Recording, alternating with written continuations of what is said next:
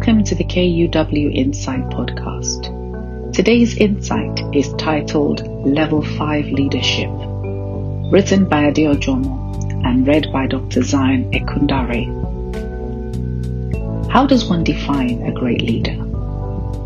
What are the character traits they must possess? What motivates and drives them? Over the years, there's been a massive amount of work chronicled on leadership.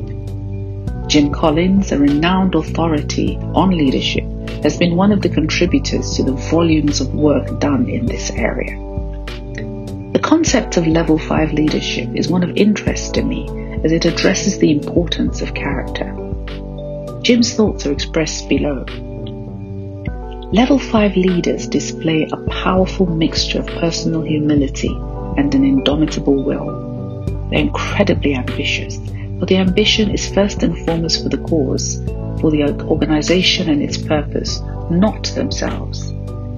They are proactive in thought and do whatever they can to prepare their successor for the success in the future, not just for the present.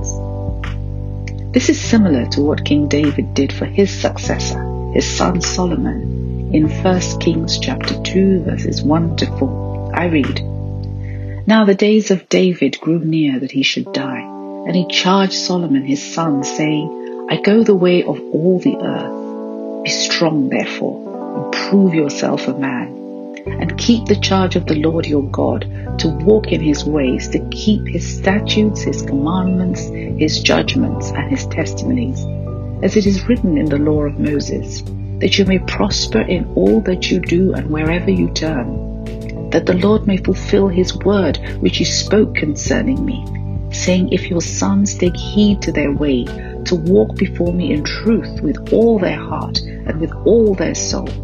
He said, you shall not lack a man on the throne of Israel." King David was a man after God's heart, and he also confirmed the qualities of a level 5 leader. He was humble. He was passionate about God and his purposes. And finally, he prepared his son Solomon for leadership.